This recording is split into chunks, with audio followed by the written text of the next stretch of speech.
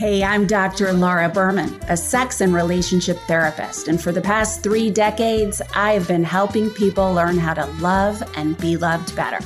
That's just what I'm doing here on The Language of Love, where I get to answer your calls and emails and your most important questions. Because my goal here is to help you discover more meaningful emotional and physical intimacy, and to also help you build more awareness of how precious and sacred your sexual life really is.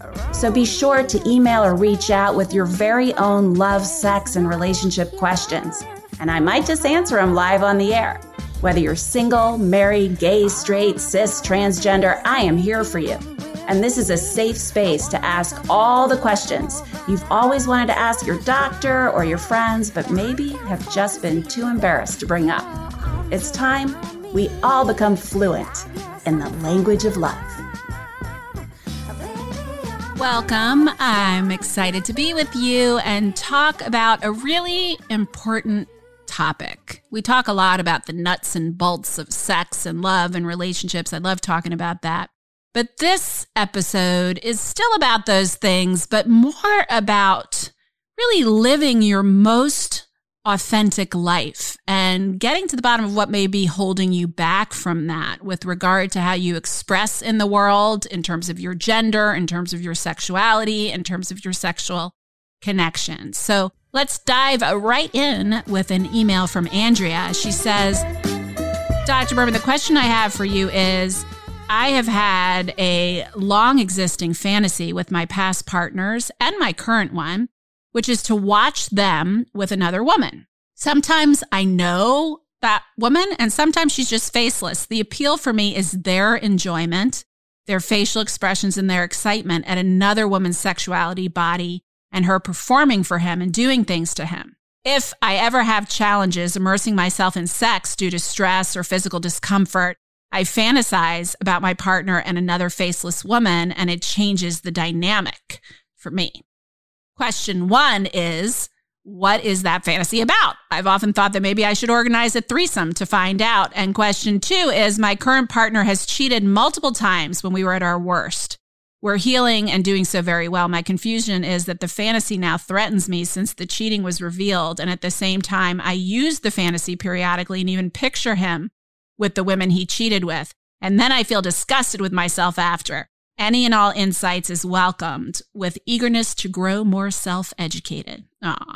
Okay, so let's tackle your issue. I mean, there's lots of directions I could go with this fantasy. Let me just start by saying super common, super normal.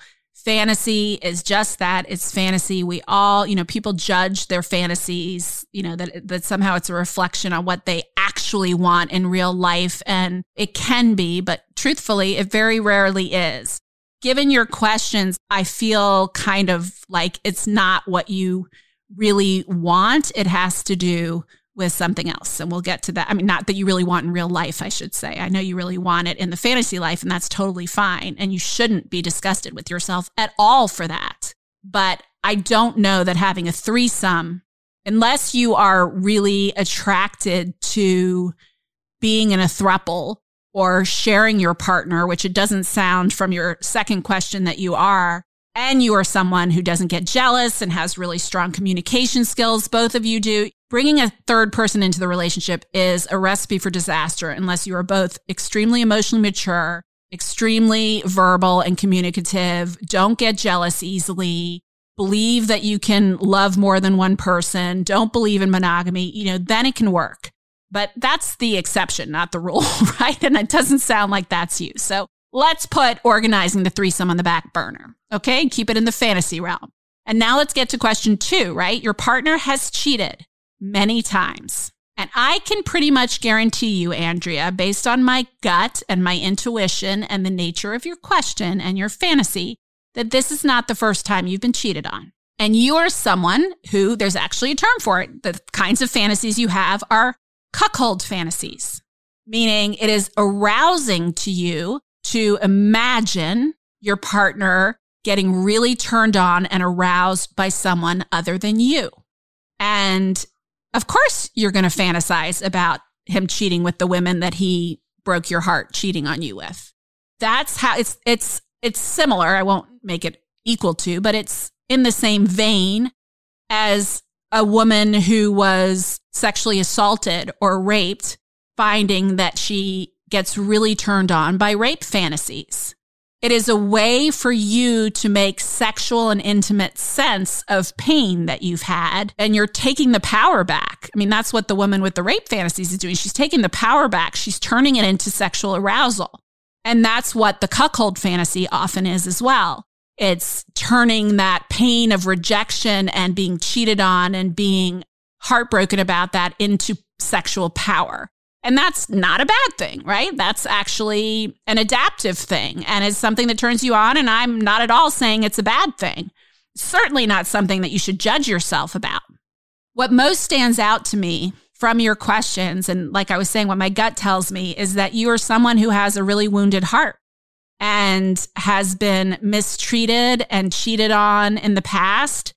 And also, Andrea, I want you to get back to me and tell me if I'm right, but I'm usually right when I have this kind of clear instinct. I think your parents had similar issues where one was not monogamous or left or chose a different family, but like cheated and left or left. Because this feels really like what is happening in your current relationship is not the first time, not only that you've been cheated on, but not the first time that you have felt someone else is preferable to you. I'm not saying that someone else was preferable to you, but that you adopted that belief early on. And it's played out in a lot of your relationships, including this one.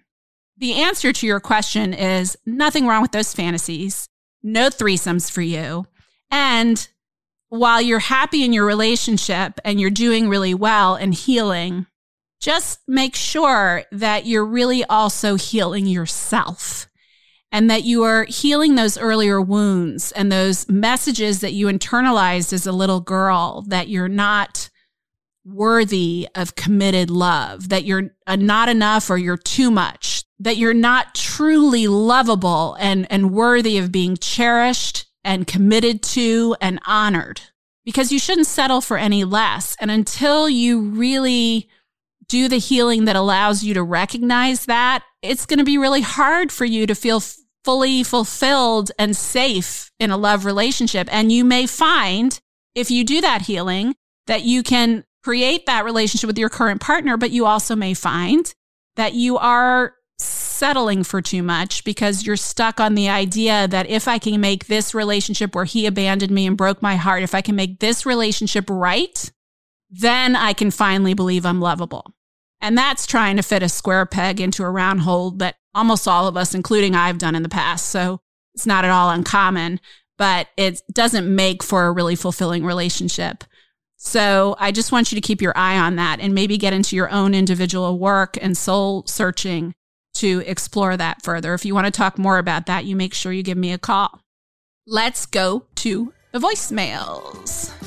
Here's one from Jessalyn. Hi, Dr. Laura. I had sent you a message on Instagram. This is Jessalyn Ann. My question to you is, I am at a crossroads in my life. I am stuck in fear whether or not I transition full-time as a woman and get a divorce from my wife to live my dream full-time as a woman, or, which I don't think is possible, get some kind of therapy to help me to not want to dress and become a woman full-time. I can hear how softly you're asking that question and how secretly you feel like you have to ask it. And that in and of itself breaks my heart, Jessalyn. It sounds to me from what you are describing, the little bit I understand from what you said, is that you are someone who is transgender. That means, and if this is true, then this will apply to you. You are physically a man. You were born with a penis and a male body, but you feel like you're really a woman. You absolutely feel like you're a woman trapped in a man's body. And probably, if this is the case, it felt that way since you were 3 years old. You've always felt like you're in the wrong body. And we can only imagine, right, how painful, those of us who haven't had to go through that can only imagine how painful that would be to live with that day in, day out, the outside not matching the inside and the longing to express on the outside what you know you are on the inside. So I totally get that. I also want you to know that if you are someone like that and you do want to live fully as a woman, whether that means transitioning biologically through surgery or not, it doesn't matter, but that you want to live fully as a woman in the world day in, day out. If that truly is your dream and your longing and what you truly want, and then you can absolutely be in a love relationship and do that. I've known many male to female transgender people who live in, so let's say it was a man and a woman that got married and he finally comes out and says, look, I'm transgender and I really want to transition to female. And it takes a while to adjust to that and it takes some support and therapy. But many of those couples have very happy lives. Now they're lesbians, right? They're not heterosexuals anymore, but they're two women in a relationship. I also have worked with many male to female transgender people who are actually attracted to men once they become female. Once they live as a female, they realize that they actually are attracted to men. And that doesn't mean the big myth is that the guy wants to be a woman so that he's not really gay. That's not the case. Because our gender identity, how we perceive ourselves as male, female, or somewhere in between that, is totally separate. Our gender orientation is totally separate than our sexual orientation. So you might transition to female and be a lesbian, or you might transition to female and find you are attracted to men. And either is fine, or anything in between. So when you say it's impossible or I can't do that, it may be, only you and your wife know that if it's possible to be in a relationship with her as a woman. Sounds to me like she's saying no way. So that's why you think it's impossible. So it may mean losing your relationship with your wife. But if you're asking me if you should get some sort of reformative therapy to change the essence of who you are and be happy when that's not who you are, it would be the same as you saying to me, should I go to therapy because I'm a gay man and I don't want to be gay? Should I go to therapy so that I'm not gay? I would say absolutely not. That's abusive. So the only reason I think maybe go to therapy, if you haven't already, is to get super duper clear on what your deepest needs and longings are.